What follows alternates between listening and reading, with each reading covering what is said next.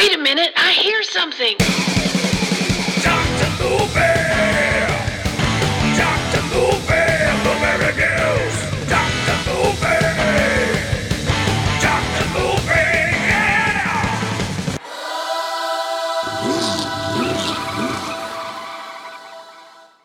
Hey, what's going on, everybody? Welcome back to Dr. Movie, where I'm driving down the road and talk about movies that I've watched, and, you decide to either check them out or not.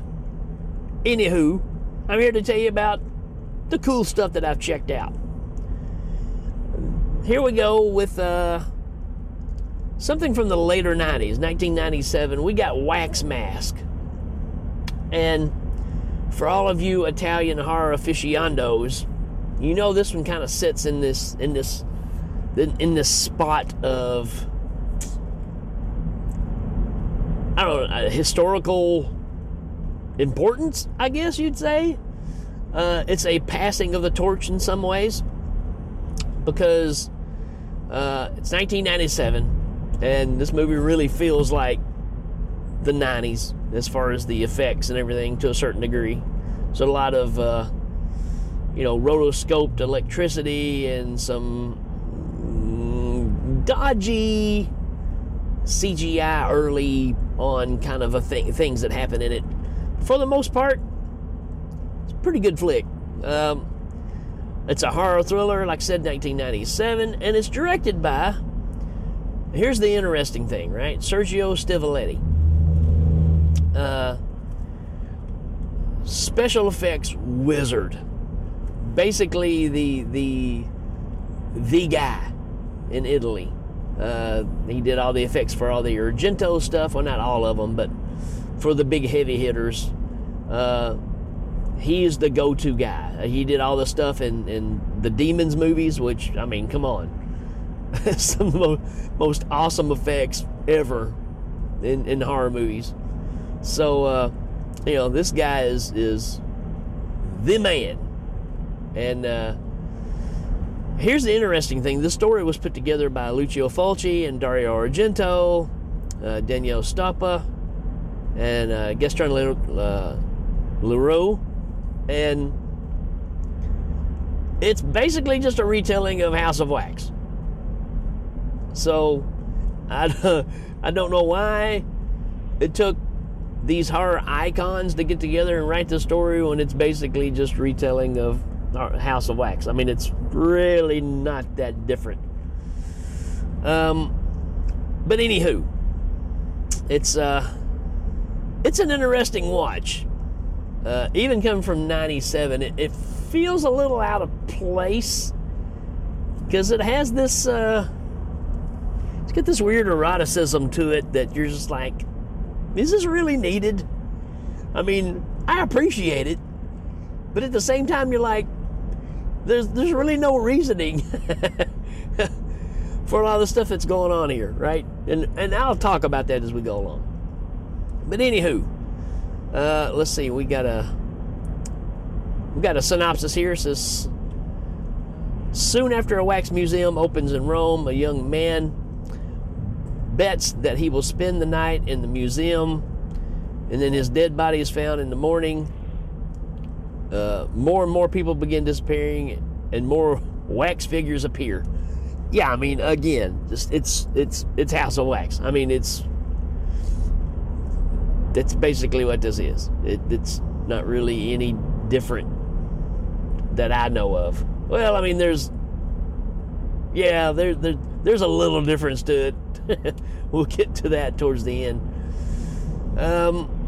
It's got a 5.8 out of 10. Yeah, maybe give it that. Why to watch? It's sleazy and gory with great looking sets, costumes, and practical effects. So Stivaleti, again, an understudy of the greats, right? And you see it here, because this looks like an Argento film. It even kind of feels like, especially 90s Argento, which is not the best, but this definitely feels like the same thing, right? So yeah, I mean, there's the guy that has worked with all these maestros and has picked up and queued up on things from, being there and seeing it firsthand. And it plays out really well. It works well in this movie. But it does. It looks like he may have even asked Argento, hey, how would you set this up, right? But overall, definitely worth a watch if you like Gothic style horror and appreciate cheese. Yeah, I'll give it that. It's a period piece with fantastic locations, impressive costumes, and complex mystery plot. I tell you what hurts this movie more than anything else is the overdubbing, because obviously this is an Italian film, and I know you can say that about a lot of these, but this one is just really kind of off. You can hear that it's done in a studio. It doesn't match the locations well. As nicely made as the movie is, it disconnects you. I'm kind of disappointed in how bad the ADR is for this, but for the most part, it is what it is, right? So let's talk about our cast. Well, I don't know anybody in this cast, so we're not going to talk about it. I'm not going to stumble through some names and go, yeah, I don't know any of this, right? But the main thing that you need to walk away with is it's a retelling of House of Wax, and there's a young lady that comes to work there, and she went through some trauma as a kid and saw her parents be killed right before her eyes by a cloaked figure that comes in, looks like Darkman, and rips the hearts out of her father, and so you got some traumatic things going on here. And she sees this robotic-looking hand, right, that reaches in and grabs the heart and pulls it out. And she goes to get a job at the wax museum after we go through the whole first guy that goes in there, and he's supposed to spend the night, and something happens to him. Police show up, and the guy that owns the place is like, look, we don't know what happened. We haven't heard anything. Don't know what happened. Yada, yada. Don't know how he got in here. Yada, yada. Right? Obviously covering stuff up. And again, if you know House of Wax, the original House of Wax, not that crazy, remake later on that was not House of Wax by any means. I'm talking about the old Vincent Price. Was it Vincent Price? Who was in House of Wax? Or, yeah, it's Vincent Price, right? Carolyn Jones, yep. Young Charles Bronson, right? So, make sure I get my movies right here. And as this goes on, there's a young lady that works at the brothel, which is where the first of the story appears. She ends up getting involved in all this stuff, and she ends up getting captured. And you go through the process of how these wax figures are made, and I find it, even don't get me wrong, I have no problem seeing beautiful women with their tops off, but being that the whole process of this is an injection that they give them in the arm, do they have to be strapped down in a chair and topless? I don't think so. I mean, unless he's just worried about ruining the garments, I don't know. I mean, it's a director decision, I'm sure. But yeah, every time that he's going to inject these beautiful ladies and turn them into wax figurines, they have to have the shirt off. That's just a requirement. I'm sure it's a scientific reasoning that, it gets you through the movie. There's a young photographer that gets involved, or a news reporter, but he's also a photographer and gets involved. But here, I skipped it a while ago. The young lady that goes to get the job, who's had this past, right? The guy that runs the shop wants to hire her because she looks like somebody he used to be in love with. So you kind of get this hearkening back kind of story, right? Well, it ends up she's the daughter of the woman that he was in love with. And, so now he's like entranced by her. You get the backstory of him where he fell into the vault of wax.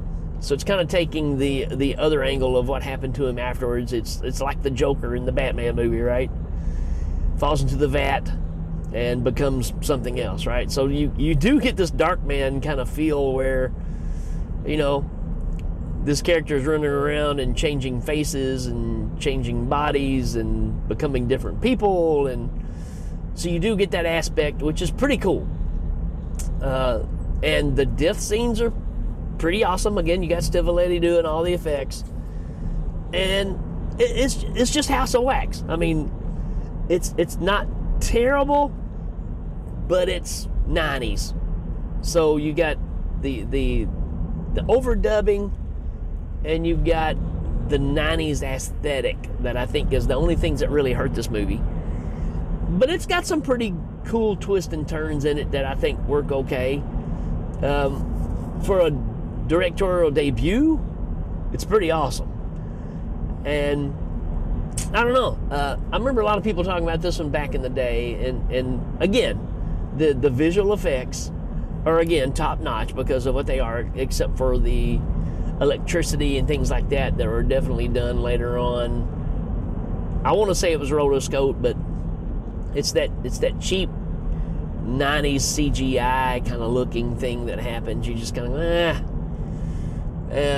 but other than that, aesthetically, this movie is pretty dang awesome. So I'm gonna give this a 3 out of 5. I was hoping to put it up a little higher, but I do like it, and I think it's a beautiful film. Has a lot of things that if you're an Argento fan, you're going to be like, hey, that's kind of like the ending of this. Hey, that's kind of like the part of this. And you can tell where he's kind of pulling some of the ideas from. And there's nothing wrong with that. If you're going to rip off somebody, rip off the best, right?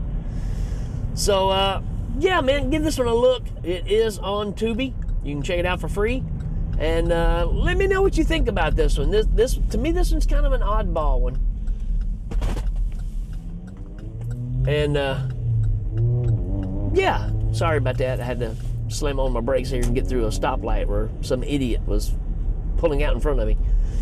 Yeah, let me know what you think on this one, because this one's kind of an odd one that a lot of people still bring up in some conversations. I'm just trying to decide if does it deserve more love, or does it just kind of, or is it not as good as the hype? I guess that's the question. The hype being because of who it is and who is involved. Does it really hold up, even though there's that, you know, that kind of people involved? I think it did pretty well when it came out. Just, does it hold up now? You know, that's kind of the question. All right, folks, that's it for this one, and we will check you later.